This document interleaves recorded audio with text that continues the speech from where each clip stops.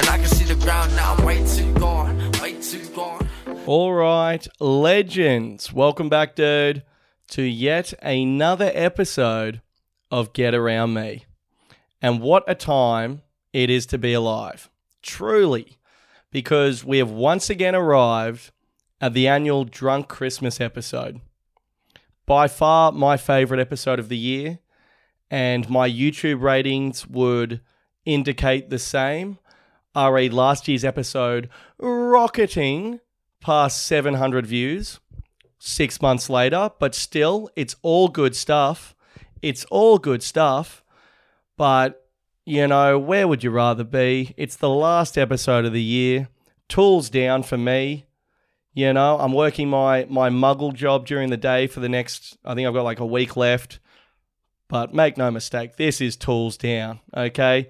This is tools down for 2021. I've got my last gig of the week on Saturday.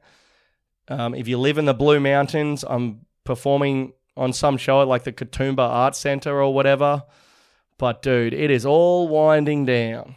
And I fucking love it. Okay? 2021. No thank you. All right?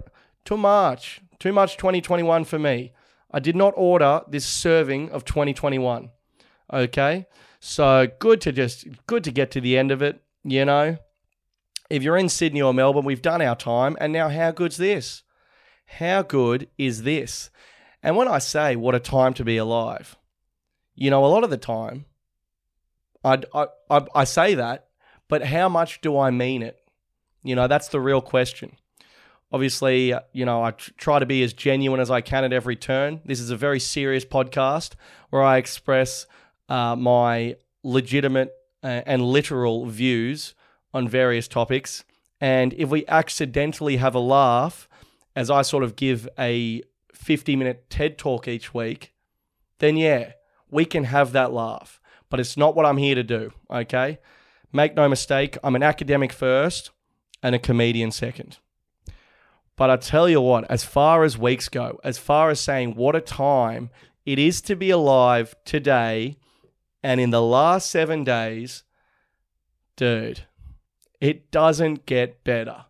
I mean, the last week we've had Ashes, Big Bash, Sam Kerr dropped some pommy bloke, and that wasn't even on the radar, you know?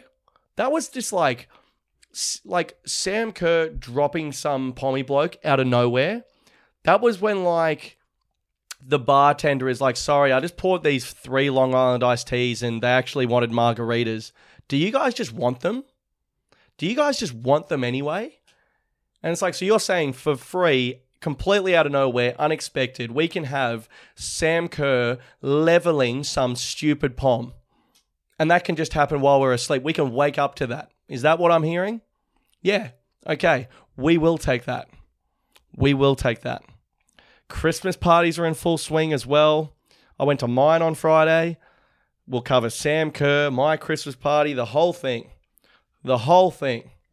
But it's the Drunk Christmas episode. So cheers to the 37 blokes who watch this on YouTube and the millions who listen to the audio platform. You know, I will say my YouTube viewers who appreciate the restless JPEG, they do have a special place in my heart just because, you know, no one else really watches it on YouTube. But also to the listeners, you know, the backbone of this organization, the big players, as in big swings. Love it, love it, love it. Thank you all. Thanks for listening this year. I'll probably do a big thank you at the end, actually, when I'm like a bit more hammered. And it'll be like, there'll be tears, you know, it'll be a whole thing. I'll be wearing a frock. It'll be like the Oscars, dude. It'll be like the Oscars. So thanks to everyone for a great year.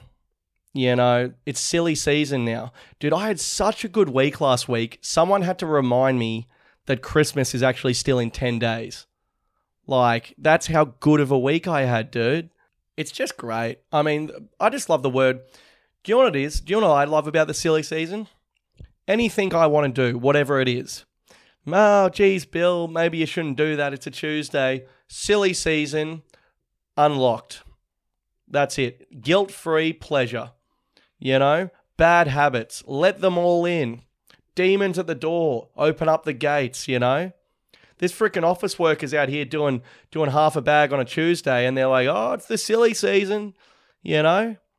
I love people describing doing hard narcotics as silly, okay?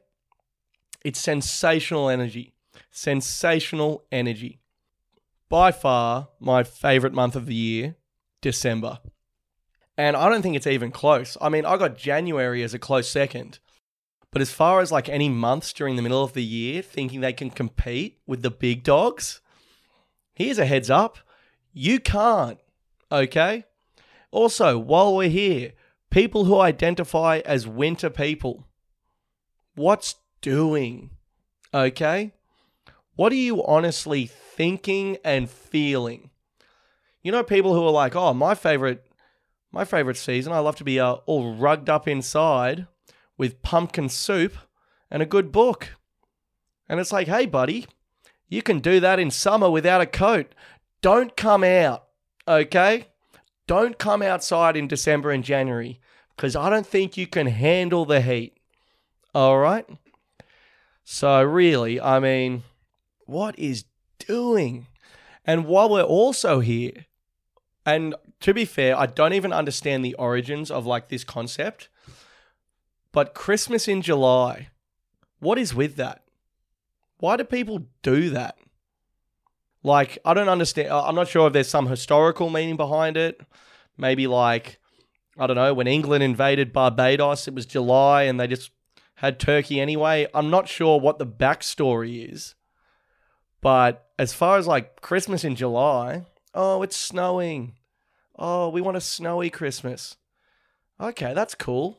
Well, go get yourself a green card and move to Iowa, because this is Australia, dude, and Christmas is 32 degrees with a side serving of shut the fuck up and have a beer, all right? I fucking love Aussie Christmas, like so much. Like so much. It's without a doubt the greatest thing on the planet. Oh my God. I am pumped. So pumped. It's pretty obvious I've had a few beers before sort of firing the old camera up, but it is the drunk Christmas episode. So, you know what I mean? That's just how it is, babe. But, so, before we sort of crack into things, so I've got a couple of stories from the week that was, re my Christmas party, and I did Neil Kolhatka's show the other night. Bit of a story there. And then I want to briefly touch on Sam Kerr, you know. As any Major League Soccer player in the Women's League would say, I want to briefly touch on Sam Kerr. Obviously, my intentions are nowhere near as blue as theirs, but I'd like to briefly discuss her heroics. And then I put up on my Instagram story, just fucking ask me anything, and then we'll sort of crack into those. And also, I'm recording this on the Tuesday night. I traditionally record Wednesday mornings, but obviously it's a drunk episode, so had to record Tuesday night. But Thursday, I don't know what the date is today. I think it's the 14th, I want to say. Thursday the 16th, or whenever this podcast comes out, I'm going to do an Instagram live at 6 p.m. just to fuck around a little bit and just give a bit of a send-off to anyone who wants to tune in and take a few questions or whatever. I personally am terrified of Instagram Live after what happened last time, but I'm willing to give it another go. And finally, before I move any further in this podcast, it is time for the annual reminder that there is the greatest Christmas television show on the planet available for your viewing right now. And that is A Moody Christmas. Okay? It's Australian-made, Australian actors, funniest Christmas show ever. Maybe one of the funniest Australian comedies of all time. Obviously, I think we can all agree that Kath and Kim, for mine, are pretty untouchable in that regard. But A Moody Christmas, if you love a summer Aussie Christmas, this is like this is it. Like, the acting, the writing, it is so fucking good, dude. It is so good. So, it's on a stand right now. A Moody Christmas. I'm telling you, it's only 6 episodes that go for about 25 minutes each. If you listen to this podcast for, more than a year or whatever, since last Christmas, I absolutely fucking ride for this show. I think it's so good.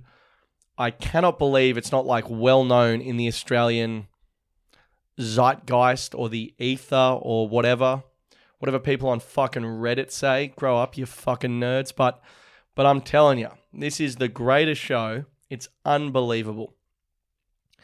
And while we're here, finally, before we sort of crack in, Hottest 100 voting open today, I saw. Dude, you know my policy. Vote local. Vote local, okay?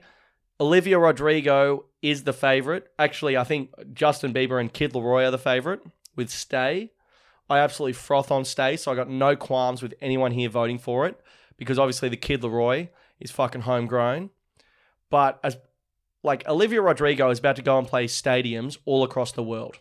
She does not need your help, okay? She's going to be just fine whether she comes first or second or 74th in the Hottest 100, okay? But the Australian artists you know and love, give them a vote because you could really change their careers. Dude, Amy Shark was playing at your fucking local pub until she came second on the Hottest 100, okay? So vote local, get around these goddamn Aussie artists. I'm so pumped up on I'm just high on life right now. Also, I'm drunk, so that's obviously what it is. But I'd like to think I'm high on Australian culture. That would be more admirable, I think. Oh, dude, I miss my ex-girlfriend so much. But anyway, let's crack in. So first story of the podcast is, and I don't have stories. They're not long crankers because I wanted to take everyone's submissions at the end. So, Neil Kolhatkar, famous Australian comedian, great bloke, etc. He does a show each week called Neil and Friends.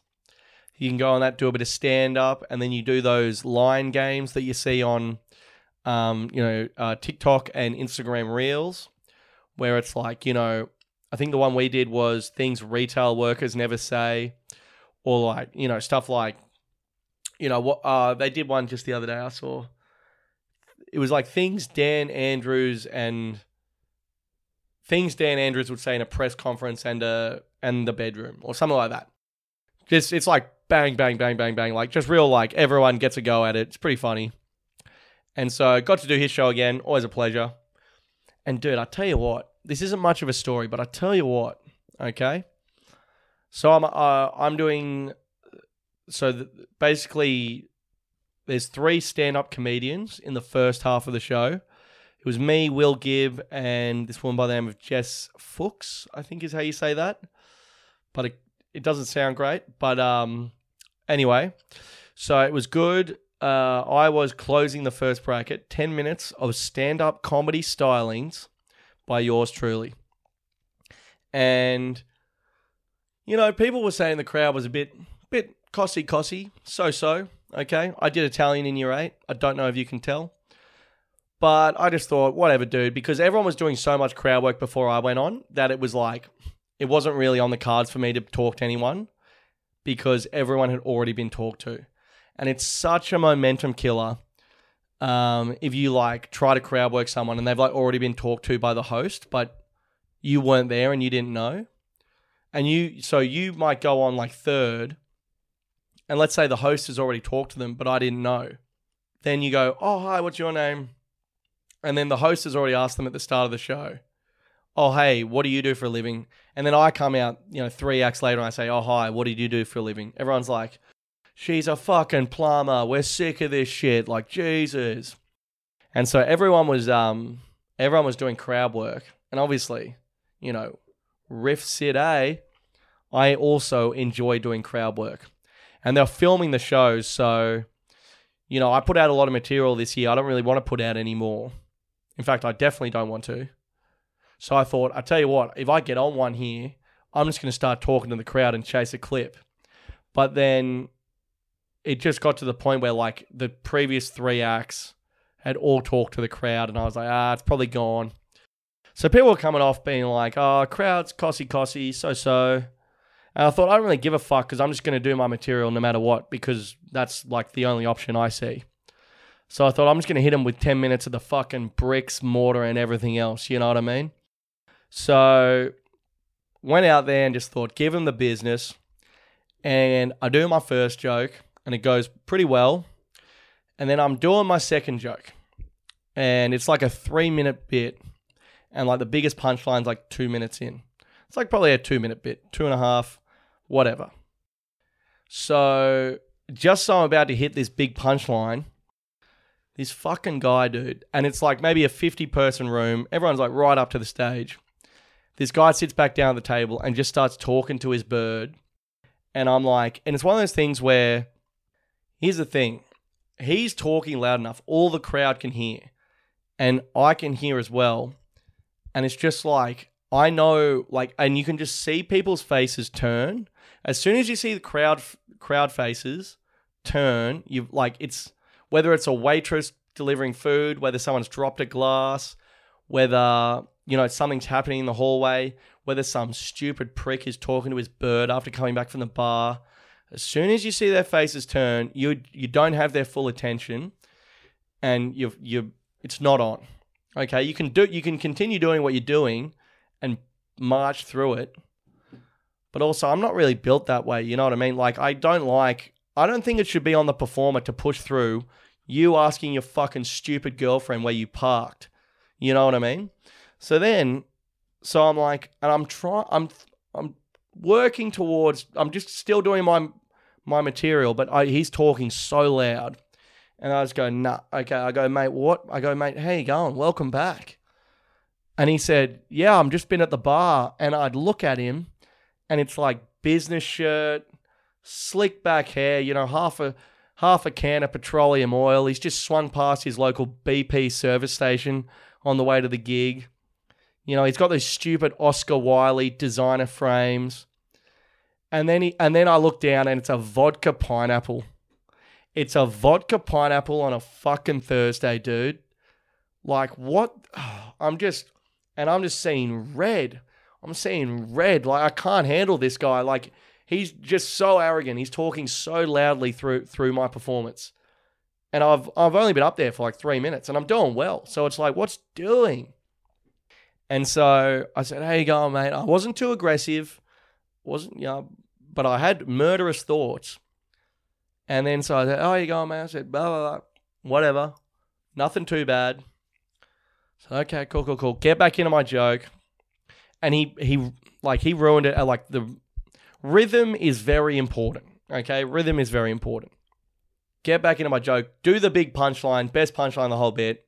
It kind of goes okay. And I just go, you fucking piece of shit. I said, mate, that would have done so much better if it wasn't for you. I said, I swear to God.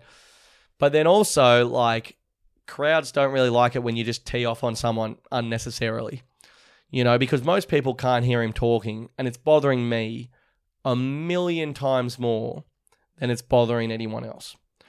So, and also, my set was fine after that. It was fine. I just had to work a little bit harder. But I don't know, dude. I feel like just the disrespect for comedy is just out of this world. But yeah, at the end, I said hi to him at the end. He was actually a pretty good bloke. Like, he came up to me to apologize, and I obviously, like a coward, said, mate, don't even worry about it. No stress at all. So that's that, you know what I mean?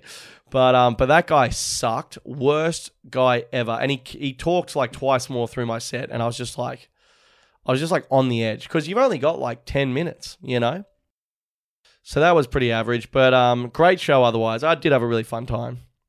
Anyway, actually, I feel like I was way too aggressive in that last bit, but against my better judgment, I'm just going to do a quick little tequila shot.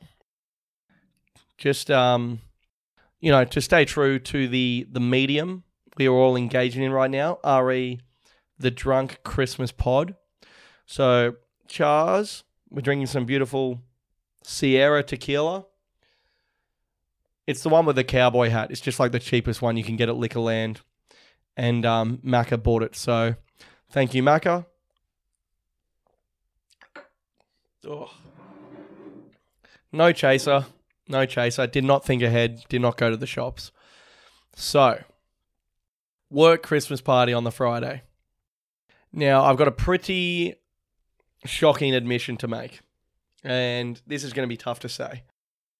But, it was, I work in a big office and it was like a big, head office, hundreds of people there, really nice bar in the city. I didn't really know what to wear. Now, you've got two options in this house when it comes to not knowing what to wear. One, you've got Macca, the undefeated GOAT, possibly one of the greatest session lords we've ever met. He's an artist first and foremost, and by that I mean he's a genuine rat bag, okay? So if you're looking for smart casual, I'd look elsewhere. If you want a party shirt you can wear to Splendor in the Grass, then yeah, go to Macca. So obviously we got Adzi here, probably the best sword in the house, if I'm being honest. I think Macca, yeah, he's there or thereabouts, but yeah, Adzi's probably the best sword. Obviously, Adzi's the only one with a genuine girlfriend in the house, so went straight to him, and I have to shockingly admit that on Friday at around 9:37 a.m., this is Friday, I don't know what date, but it was in December, last Friday, as I'm recording this today, I ironed and buttoned up a white Ralph Lauren button-up shirt. A white Ralph Lauren button-up shirt. I am a coward. I am a beta male. I am less than. I pretty much stand for everything that is directly opposed to the white Ralph Lauren button-up. I aggressively stand against looking like every single other bloke at the pub. I aggressively stand against, these absolute clones walking around out there. I stand against the whole idea of fashion, even though I wear Connies with the fucking cut-off jeans and I'm blatantly a slave to the trade. But I tell you what, if everyone's wearing one thing, I like to steer clear traditionally, okay? But on Friday, I did in fact wear a white Ralph Lauren button-up, and I'm a disgrace to this podcast and what we've all built together here. I'm a disgrace to my mother and father. They definitely didn't raise me that way. And I'm a disgrace for every photo that I took in that beautiful shirt. And I'll be honest, I looked $1 million and that was the worst part. Okay, that was the worst part. When I looked in the mirror and thought, fucking hell, Bill, you don't look too bad here. That was the moment that really sank in that I had in fact sold my soul and traded who I was as a person in exchange for, social credit points. In exchange for the 53-year-old women I work with telling me I looked handsome and or smart. So I just wanted to come clean. I didn't want you guys to hear from like the Daily Mail or just in case some paparazzi saw me in the CBD. I did in fact wear a white Ralph Lauren button-up and I'm choking up. I'm so sorry. I am so sorry. I am normally secondhand party shirts until I die and or sunnies and bucket hat, but I didn't have anything that fit the dress code. I've either got wedding suit into session with the lads, and I've got no gears, dude. I have zero range in my wardrobe, okay? All I have is 0 or 10. Nothing in between. And the only time I wear a suit is to like the races twice a year and maybe cricket presentations when I used to play. Okay? I've still got like that 7-year-old energy when you when you dress like a 7-year-old up in a suit and they just can't wait to get out of it. That's kind of me. So I'm so sorry. I'm an absolute disgrace, and I just wanted to get that out of the way. But the Christmas party, good times. I will say, open bar. Just an absolute, just a great time. It was one of those parties where like everyone from like my company is owned by like a huge company. So there was all these, 90% of the people at the party you never even met. It's like 1,000 people there. But the good news for me is that my 3 best friends at work are 3 of the hottest chicks you'll ever come across. So I think everyone at the party thought I was like cool or something. Or like a few of the older ladies were like, "Oh, geez, look at you. You do pretty all right for yourself." And it's like I'm definitely in the friend zone with all 3 of these women, but also I didn't say that. I was taking compliments left and right. So, it was a fucking good time, to be honest. And we had one of those DJs where it's like, when you go to like a wedding or like a Christmas party or this sort of stuff, and we have one of those DJs where it's like he's got the full decks and the headphones and the whole thing, but he's just sort of playing horrendous tunes with no real, or whatever, whatever DJs do. I was freaking in a white Ralph Lauren button up. I felt like I dead set could have got behind the decks myself. Call me fucking Declan, brother, because I'm just another clone walking around the pub with vodka Red Bulls and a pocket full of Coke, hoping to win your affection. I was a mainstream loser on Friday night. I apologize, but anyway, it was one of these guys where it's like, he's got like $5,000 worth of equipment, and then he was just playing like the Macarena. It's like, what are you doing? Like, mate, I could save you $4,000. Here's my iPod Nano from year 8. Go fucking nuts. You know what I mean? Also, on closer inspection, brother, you are 43 years old.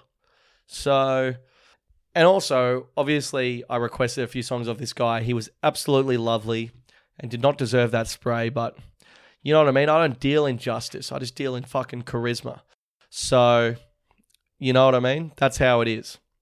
Especially on the Drunk Christmas episode. Fuck, I hope I can release this. I tell you what, I'm feeling touch and go on this.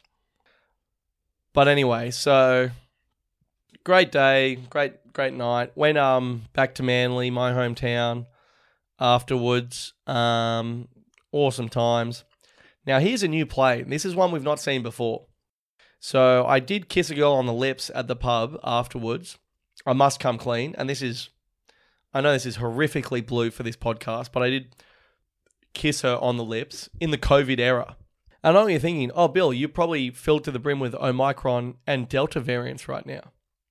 And you'd be right to think that. But here's what I did, okay? Because I was at the bar, and in Sydney, you still have to wear your mask at the bar, like when you order. And firstly, if you live in like Perth or Brisbane or Adelaide, I know this is like the dumbest thing you've ever heard, but this is how it honestly is in Sydney. So in Sydney, you can like do whatever you want in the pub, but when you go to the bar, you have to put your mask back on. And they're on you on this, dude. They're like on you. So I go to the bar, and this girl I was talking to, she had like the red dress, red lipstick. She looked like a fucking Colgate ad. You know what I mean? You know when chicks just really go for it with the red? And, I tell you what, you're either looking like a period commercial or a Colgate ad. And this chick looked like a Colgate ad because she's quite physically attractive. So, here's the thing. So I was talking to her, and then I put my mask on, but then she sort of leaned in, and I thought, well, actually, my first thought was take your mask off. But then I thought, do you want to die? That was my next thought. Okay? For the sake of the story, this was my next thought. At the time, I was absolutely get me a ham sandwich because I'm fucking out to lunch, dude. Okay? Honestly, put it in your diary 4 weeks in advance because you are getting lunch with your family, okay? Ham sandwiches all around. I was nowhere. Cody, nowhere. And she sort of leaned in, and I said, oh my, and then I leaned in, gentleman's peck with the mask on, okay?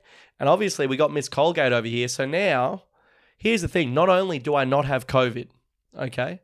There's your first thing.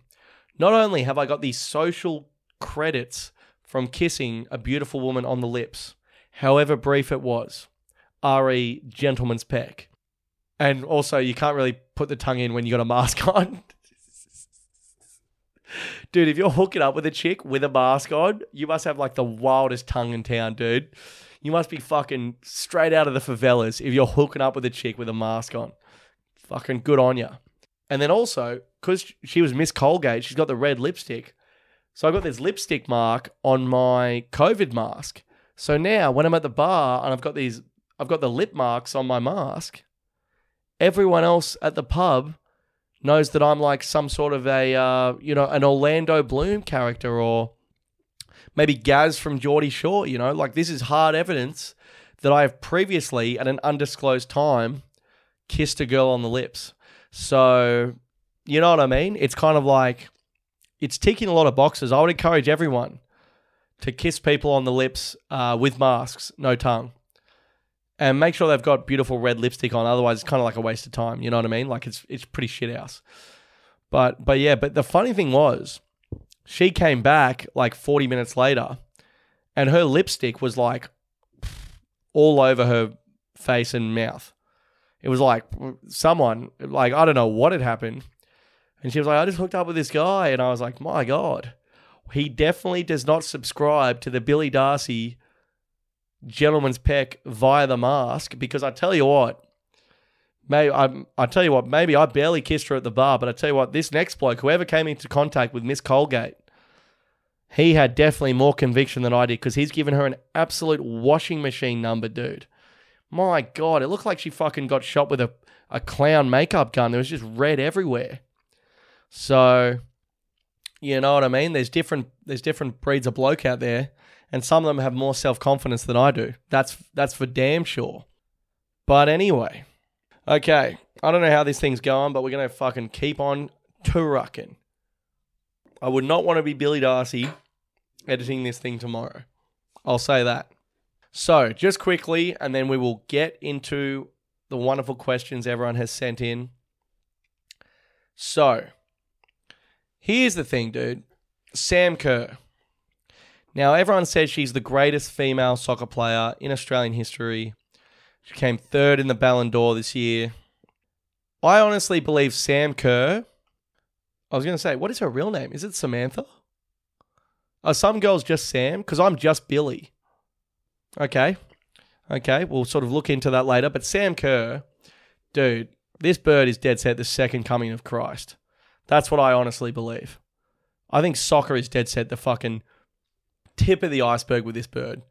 I think we could easily live in a world in 50 years or 30 years. How old is Sam Kerr? Whatever, dude. I reckon at some point in the future, Sam Kerr could, without a doubt, be the Prime Minister of this great nation. Okay? I mean, what the fuck is going on with this chick? Like, I don't understand how Australia produced... Like, we have produced sensational footballers. And I guess this is just another one. But it's like, this is crazy, dude. Like, the week before she fucking knocked over this random pommy bloke. And I'll get into this absolute bloody... I'll get into him later, okay? But the week before, right, she was one-on-one with the keeper and hit some mad chip from, like, the edge of the box. Just absolutely embarrassed the keeper. And then she hits the celly. It's a backflip at the corner post. It's like, what the fuck is going on? I love it, okay? I love it. And if you've ridden with the podcast for a long time, I think episode 30 was called like Sam Kerr something, or like there was that one time where she told like some reporter was like, oh, everyone like wrote the Australian team off and didn't think you guys would do well in this tournament. And she said, well, they can all suck shit. And that's exactly what this podcast is about. Just say it. Just say it. Like, what is going to happen? What the fuck is honestly going to happen if you just say what you actually think? Nothing. Absolutely nothing. Okay? And I love Sam Kerr from then. That was like 2 years ago. But then I never like watched the Matildas really ever until the Olympics. Obviously, we were in lockdown in Sydney and I ride for anyone doing anything for Australia. So I was like, oh, let's watch the Matildas. And then the first time I watched the Matildas this year, I was like, wait, what? These chicks are like electric. Like no one told me that these chicks were like unbelievable. So it's like, it's unreal. But then, you think, well, you know, Bill, can't get much better than that. So she plays for Chelsea, and some guy, some pommy son of a bitch, has marched onto the field, pitch invader, in the Chelsea versus whoever they were playing Premier League game last week. Okay? And this is why I hate this guy. Firstly, Pom. Secondly, he was on the pitch. You know, most streakers worth their salt have the common courtesy to get undressed before they grace the field. Okay? Now, call me old school. Okay? Call me old school.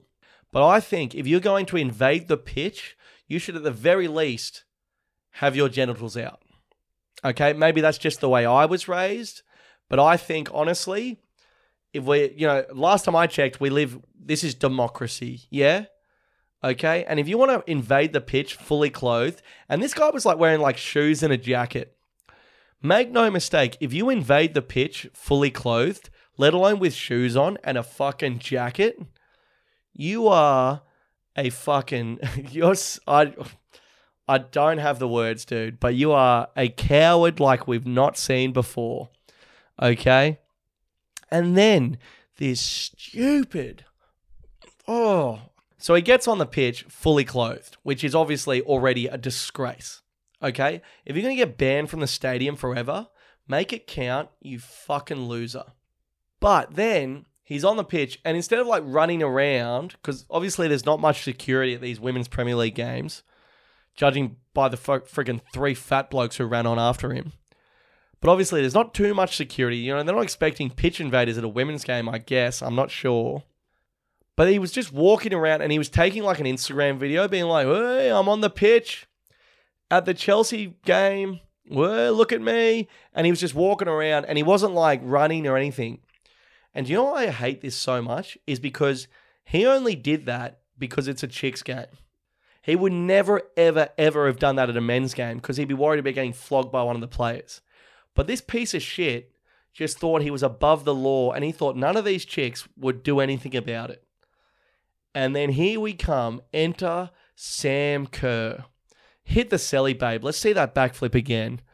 So she just runs up and, you know, Sam Kerr, she's a purveyor of culture, okay? She's an Australian hero. And you don't just become an Australian hero without observing the history of this great nation, okay? So she's seen the bloke come on. He's carrying on like a pork chop. I'd like to think immediately in her head, she just goes, bam, Andrew Simons. What was it? It was probably 2007, I want to say. 2007. I would like to think she just went, Simo, bang, I'll sort this out. And so she just runs up and levels the bloke. Okay? The old Aussie hip and shoulder. Okay? That's what we call the fucking St. Kilda, how you going? All right? I don't like AFL, but I tell you what, I respect the hits. And my God, it was put on. It was put on by Sam Kerr. And it's like, what can this chick not do? You know, she's freaking a great role model, best player in the world, super exciting. And also, it matters if you're exciting on the field. It totally matters. Ellie Carpenter, the CEO of EPO. You know, I freaking love her, but it's because she guns it, okay? It matters what you do on the field. And then on top of all of that, Sam Kerr, like any reputable Australian sports icon, she's dating some chick who's a 10 out of 10 blonde. I mean, Sam Kerr ticks boxes for a living. Australian of the Year is coming up in January. I wouldn't mind seeing her at the very least get nominated. Podium finish, 3rd in the Ballon d'Or. I'd like to see her go a little bit higher in Australian of the Year. I would. All right, so just had to get another drink. We are out of beers, but I'm on the tequila sodas now, my new drink of choice. So I think it's kind of like a vodka soda, but as I've said previously, gives you that Mexican pep in your step. So, camera's running out of battery slightly. This is going to be a long one because I completely forgot I have to talk about the Ashes. Obviously, I have to talk about the Ashes. But anyway, I've got the beautiful send-ins we had this week. Bit of an Ask Me Anything. Chars. Here's a funny story, actually. On last year's Drunk Christmas episode, I said Chars. Like, I was obviously hammered. Mate, the boys were saying Chars for like 6 months. Like, it was relentless. Like, that was the main thing I regret saying last year. Chars. Like, I was obviously mucking around, but once you give these lads a sniff, it's over. You know what I mean? So anyway, got some questions for me to answer here. Oh, this is the first question. How many times have you been sacked? Okay. It's a good question. I've been sacked probably 4 to 5 plus times. But I know that sounds bad, but I've worked like a shitload of jobs. Like I've worked since I was 14 and I've always had a job. Always. And I've done like everything and anything. You know what I mean? And they've all been horrendous. So I was first sacked from Macca's. I was there when I was like 15. But what happened was I was making a sweet chili chicken wrap for one of our loyal customers at Mackie D's. And, you know, you got your bloody plastic gloves on, hygiene away or whatever. I completed the wrap, sent that down the line, and I realized, holy shit, my left index finger is absolutely smothered in beautiful sweet chili sauce. So I thought, fuck, there's no one around. I'm going to fucking lick this. You know, this is slave labor at Macca's. I haven't had a meal since 1974. So I licked it, and I turned around, and my manager was there. Manager. This is such a Macca's manager. The guy was like 29, balding, lip ring and eyebrow ring, business shirt not tucked in, sloppy rig, and just an absolute cunt. Okay, just a real Macca's manager. And he goes to me, he goes, "Are you fucking serious?" And I was like, "Oh." I was like, "I'm so sorry." And he was like, "You are on probation. This is your last warning." I was like, yeah. I'm so sorry. Anyway, the forthcoming school holidays, I didn't fancy working too much because the school holidays when you're 15, really, dude, the dogs are out, back gates open, this sort of stuff. And I was a late bloomer. I didn't even drink when I was 15, but I just wanted to sort of play Ratchet and Clank and go to the beach. So I told them I broke my arm and I wasn't going to be able to work the whole school holidays. Right? Up here for thinking, down there for dancing. Anyway, unfortunately, in the second week of school holidays, I forgot that I worked at this Macca's and I popped in for a double cheeseburger. You know, we were on the way home. It was one of these sort of things. And unfortunately, when I ordered my double beef and bacon meal, I actually unknowingly revealed that I had, in fact, not broken my arm. And so I was swiftly fired. Some people would say that was justified. Okay, those people have their reasons and I respect them. I personally think I was hard done by. But, oh man. Yeah, so that was the first time I was sacked, and then I've been sacked fucking shitload since, to be honest. Got sacked from Spartan Cricket. I was working in the cricket store for Spartan. You know, they were quite a reputable brand. They sponsored David Warner for a little bit. And I was fired because I didn't get on with the boss or whatever. Dude, it was so funny. We used to play office cricket at Spartan Cricket, and like this multi-millionaire boss would like literally try his hardest. I can't remember his name. It was something. It was Indian, so I don't want to fuck it up, obviously. Respectfully, but I can't remember his name. It's like, don't worry about it.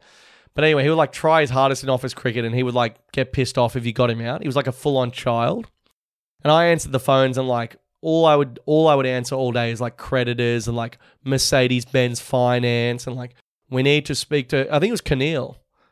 We need to speak to Keneal. He's dodging us. We need to speak to Keneal. And Keneal fired me because he thought my lunch breaks were too long. He thought I should be taking 10 minutes for lunch. And it's like, dude, this isn't fucking downtown wherever the fuck, okay? This isn't child labor laws. You shouldn't have opened an exclusively cricket store, okay? There's no customers. I'm taking my allotted half hour for lunch as per New South Wales fair trade. He wanted me to take no lunch breaks. So I was fired from there.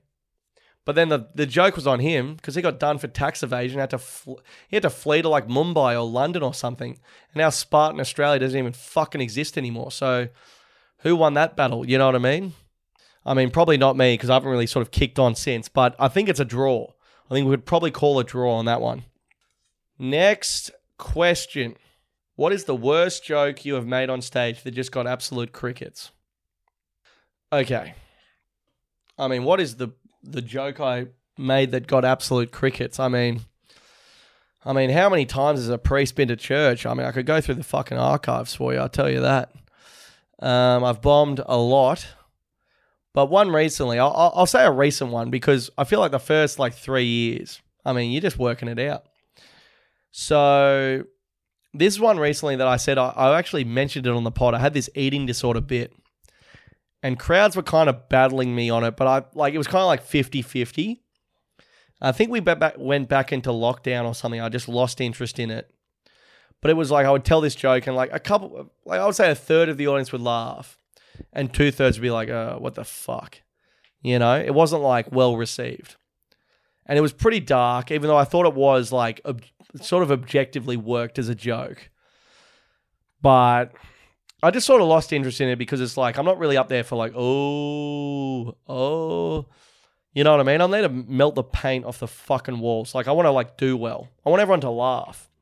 So I'm not really in for saying, heaps dark stuff for the sake of it. But I had this eating disorder joke where I was seeing a girl who had an eating disorder at the time. She just told me about it. I don't know, we went on 2 dates. And great girl, lovely girl. And she sort of told me she had an eating disorder. And then the next week she sent me a nude.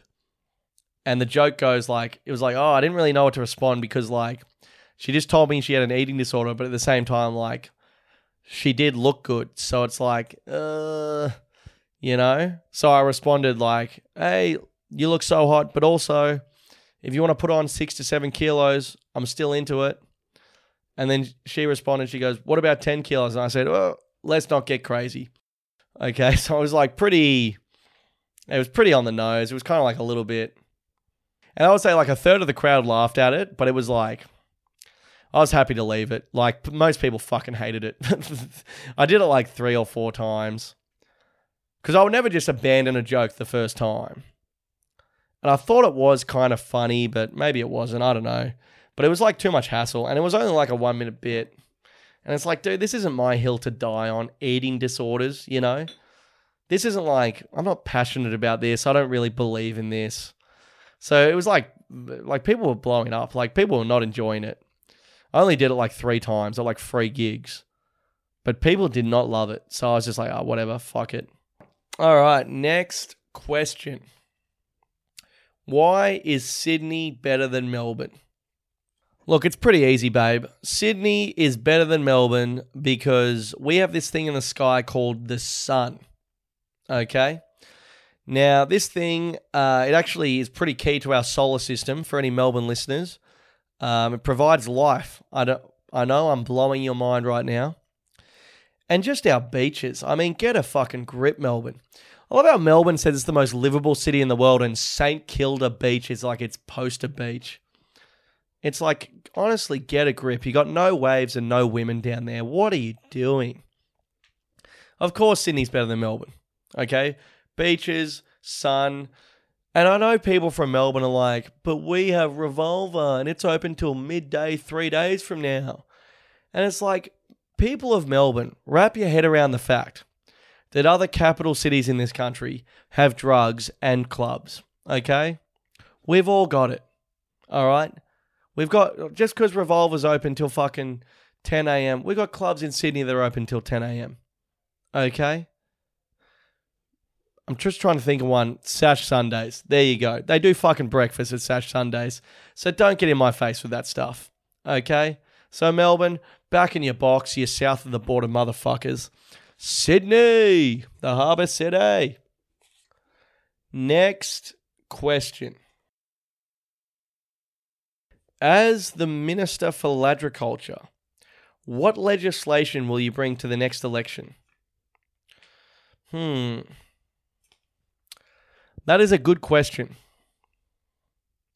I would say as the Minister of Ladriculture, right, head of the Department of Ladriculture, I would say firstly, all noise complaints are illegal. Okay? As long as I would say, as long as noise complaints aren't too regular, noise complaints are illegal, and the people that make them get the death penalty. That is my first policy. Secondly, under the Get More Lads In scheme, any share house with 4 or more lads will have their rent subsidised by the government. And by subsidised, I mean we will pay all of your rent. Okay?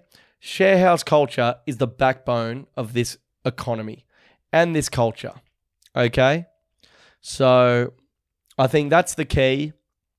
That'll be my 2 launching pads as I endeavour to become, Prime Minister or whatever higher honours. Fucking bullshit, whatever. Next question.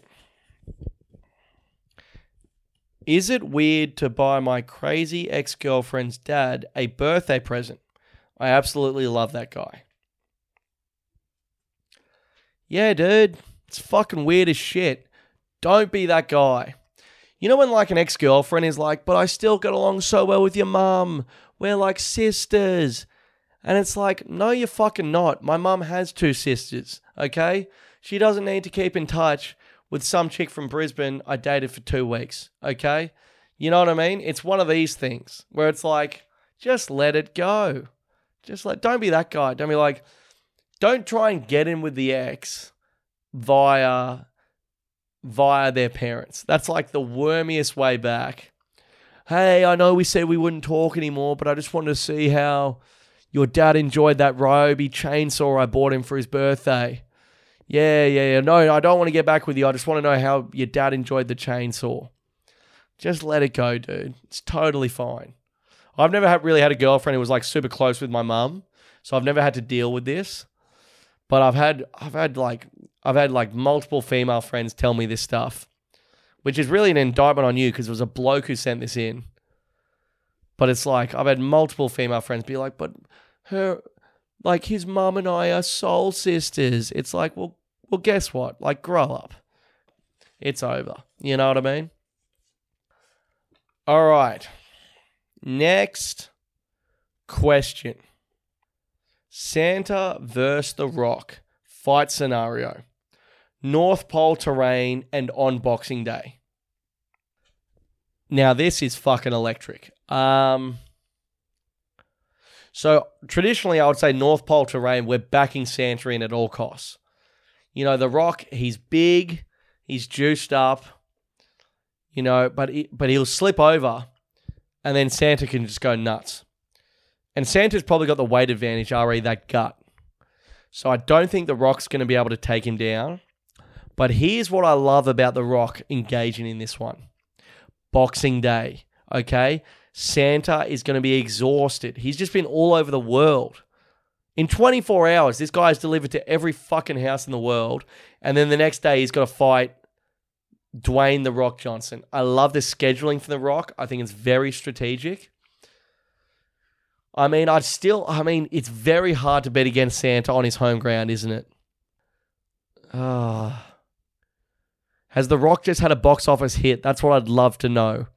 If The Rock has just had a box office hit, maybe Fast and Furious 27 or Jumanji 32 or just some really nameless rom-com with Kevin Hart that no one's ever going to see, and his shoulders are back from the box office success, even though what he's doing to cinema is a disgrace, I think then maybe I'd back in The Rock. And The Rock usually has blockbusters released on Boxing Day. I'll say this. If Santa, obviously it's his home turf, if The Rock has not had a blockbuster released on Boxing Day or the 7 days previous, I'm backing Santa. If The Rock has just had, Hurricane 43 or whatever garbage he's trotting out, release on Boxing Day, and it's had a huge day, then yeah, I'd back The Rock. Okay, I would back The Rock. All right, next question. How do I tell girls I listen to Get Around Me without turning them on instantly? Great question. And this is a big one. So, and this is a significant problem out in the world. Sometimes you will tell a girl, hey, they're like, what are you interested in? You go, oh, I listen to Get Around Me every week. And then it's just like, you almost can't engage in a conversation because they're so turned on by the fact you're an avid listener of, the Lads podcast of 2021. Here's what I would say. I mean, how do you think I feel? I've obviously, vaguely produced this podcast, so I'm sort of associated with it, some would say.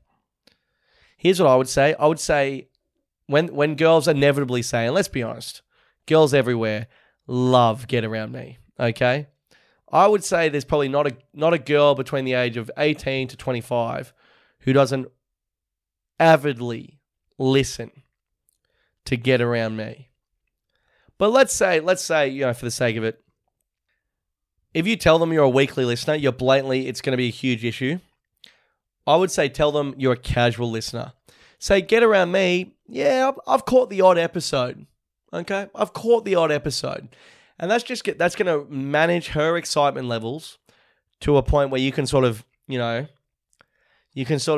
digest the situation a bit better. Because I have had this situation where, 22-year-old girls are, your podcast changed my life. Before I listened to Get Around Me, I never knew how to be a toxic male. Now I have the blueprint, So it is a genuine problem, there's no doubt. And I'm treating it with that sort of seriousness. I think that's very clear. But yeah, I would say just barely admit you're a casual listener. And when she brings up references, you obviously know, because you both, like anyone worth their salt, listen weekly. Pretend to miss a couple. If she says big players take big swings, be like, what? What? Just this sort of stuff. If she says, what a time to be alive, just be like, is it? Is it really? Throw her off the scent a little bit. I would say that's your best option. That is your best option. But anyway, final question. Dude, I don't even know if I'm going to release this, to be honest. I'm fucked. But here's hoping. We'll listen to this tomorrow and see who's who. Here's hoping. Anyway, final question. Oasis albums. Do you prefer Definitely Maybe or What's the Story, Morning Glory? What's the story? All right. So here's the thing, dude. For me, it's obviously What's the Story, Morning Glory. Just because I think there's probably more songs I fucking absolutely froth on there. Like your Acquiesce, Cast No Shadow, so many great songs. But I tell you, but here's the thing, Definitely Maybe has great songs as well. But here's what gets it over the line for me. And it's not necessarily the albums, it's the live performances. Because you got Main Road and Earl's Court, which are after What's the Story, Morning Glory. And I love those performances. And so for me, having those iconic performances to froth on with all this, and they play heaps of Definitely Maybe on there as well. But with the What's the Story, Morning Glory songs, fuck yeah, dude. I love it. This is going to be a long one because I completely forgot I have to talk about the Ashes. So anyway, all right. So here's the deal, dude. Obviously, we won inside 3 days. Awesome. Love it. I'll start with my redactions or retractions, whatever the word is. Anyway, obviously the big one is Travis Head. Okay. He got 150 off 150 balls. Travis Head, I was not convinced going in. And to be honest, I'm not 1,000,000% sold on Travis Head still because, we had passed their total by the time he came in and, he got a lot of runs off Joe Root and the old ball and it wasn't the craziest thing I've ever seen. But at the same time, it also was the craziest thing I've ever seen. It was an insane 100. I actually watched his whole 100 live because it only took him an hour to get it. So it was very easy to watch. And it was such a sick moment when he got it. You could tell it meant so much to him. And also, this is the great thing about cricket. I don't think Travis Head is necessarily a long-term test batsman. Until he gets proper runs when the going gets tough. Pink ball Adelaide this week, Anderson and Broad back. That's the perfect opportunity for him to prove himself in my books. But here's the thing. This is the great thing about cricket, as my dad always says. It's black and white. Cricket is black and white. It's so numbers based.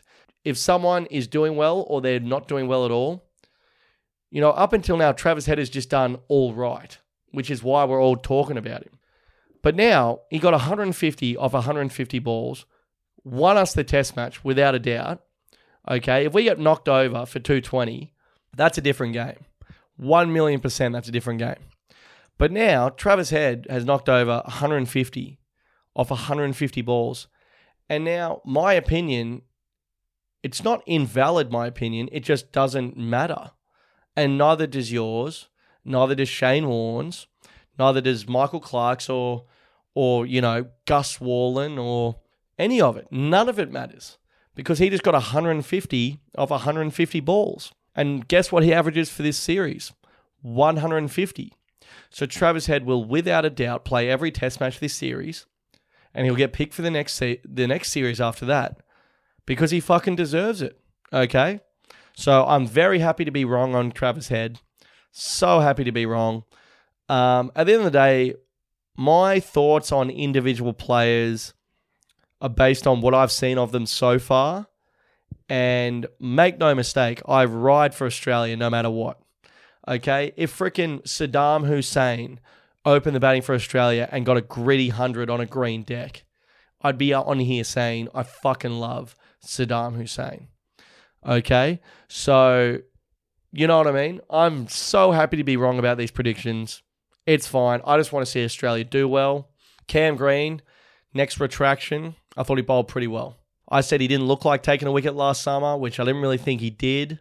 But I think now, I thought he bowled some really valuable overs in the last test.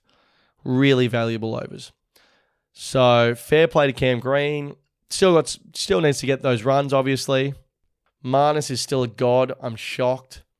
England and their decision to not play Broad and Anderson in the first test.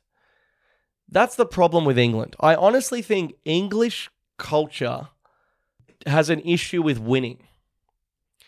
And I know I tee off on the Poms regularly, but what is doing? Like, they invented cricket and they invented football or soccer for some of my Queensland listeners. But they haven't won. They've won one World Cup and they haven't been world beaters in cricket since the 80s. I think they had a couple good years, maybe 5 years ago, but they were never ranked number one. They've never teed off on us for a few years. What is going on in that country? They've got to sort it out. They keep inventing sports and then the people they control get better at them. So I don't know if it's the thing where like the prison guards in Australia weren't training as hard as the prisoners with the red ball back in the day, or I'm not sure what to make of it, dude. But England has a problem with winning. But in saying that, I actually kind of really like this English team in its own way.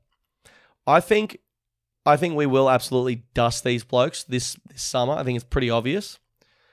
But make no mistake, when we go to England next, it's going to be fucking on for young and old, especially if we have the same batting lineup.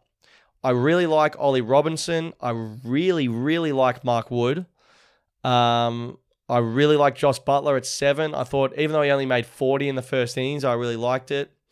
Wood is quick. Ollie Robinson's like your back of a length guy. They didn't even play Broad and Anderson. I don't know why. But I think, honestly, what you're going to see if Broad and Anderson play the majority of the next few test matches, which I hope they will. So I think what you're going to see over the next few tests, and I would like to think that England are going to play Broad and Anderson for the next 3 test matches. What you're going to see is 2 of the best bowling attacks going around because Jack Leach will be dropped and they'll play Robinson, Wood, Broad, Anderson with the pink ball in Adelaide. I think you'll see 2 of the best bowling attacks in world cricket go at it and 2 of the more fragile batting lineups face each other. And I think we'll find out a bit more who's who. Because keep in mind, in that first innings, when we were chasing 147, we got to 160 with Warner and Marnus there. Then we lost 5 for 60. Okay? So this was not a flawless performance. But obviously, Jack Leach was hit out of the attack. Fair play. that guy honestly sucks. Okay, as soon as he came on, I said to Adzi here at the pad, I said, if anyone this series gets out LBW to Jack Leach, who has never turned a ball on record, unforgivable, must be dropped immediately. And then Jack Leach just got pogoed to all points. So, absolutely fuck Jack Leach. Just a real, like, he's obviously a pretty funny guy, but I just don't think he's like necessarily, you cannot be a defensive spinner at test level and think you're going to get away with it. You know, Nathan Lyon, like Rangana Herat, these guys, they turn and bounce the ball. You know, you're not going to get to play on dust balls every time. You must find a way to get wickets on, to get first innings wickets and to get wickets on pitches that don't suit spin. Okay? That's what Nathan Lyon has been able to do. That's why Nathan Lyon bowls with so much top spin. Because he knows in the first innings, at majority of Australian wickets, there's not going to be much turn. That's why he gets up and over, bloke in your face around the bat, looking for that bat pad action. Okay? Jack Leach, I'm sorry, what is with English spinners? Graham Swan was attacking. Graham Swan was there to take your wicket, ripping it. But all these other spinners like Moeen Ali, I mean, Moeen Ali was he was a batting all-rounder. Jack Leach, it's like he's not threatening. You're not threatening anyone, mate. You know? I know he got Steve Smith out a couple of times, but Smithy didn't respect him at all. So, looking forward to the rest of the series, and I'll throw this past you just quickly. Okay? Going forward, right, the MCG for the last 5 years has been, without a doubt, the most disappointing wicket of the year. And I know Shane Warne, his bloody beautiful piece would go inside him. Hear me saying this. And Shane Warne was petitioning for Melbourne to have a second test match. He wanted Melbourne to take the 5th test match over Hobart. I mean, I'm no fan of Tassie, but God, give these poor suckers a break, would you, Shane? Okay? And Shane Warne keeps talking about the MCG, the home of cricket, the most iconic test match on the planet. And I don't disagree with either of those statements. But until the MCG can work out what the fuck's going on with that pitch, I literally have zero interest in watching cricket there as far as it being on the television. I've been down to the Boxing Day test before and absolutely loved it. But remember, I think it was last year or the year before, literally maybe third ball of the whole test match, bounced on the way to Tim Payne. And it's just garbage. The wicket at the MCG is disgraceful. Okay, they need to either put some grass on it, chuck the hose on, whatever you need to do. So I agree that it's the home of cricket and it's absolutely iconic.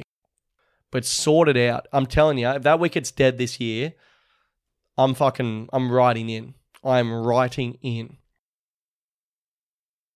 So anyway, that is the end of the podcast. I don't know how long this will be when I sort of get my hands on this sober tomorrow, but please take a genuine, heartfelt thank you from me for listening this year. The podcast has grown quite a bit, and I really appreciate it. You know, it's a solo podcast, and, you know, I don't have like a producer or anything. So, you know, there's weeks where I think, dude, this sucks. Like, what are you doing? And then, you know, some of you absolute legends will message me being like, I love the podcast this week. And it really does sort of fucking, you know, get me through it.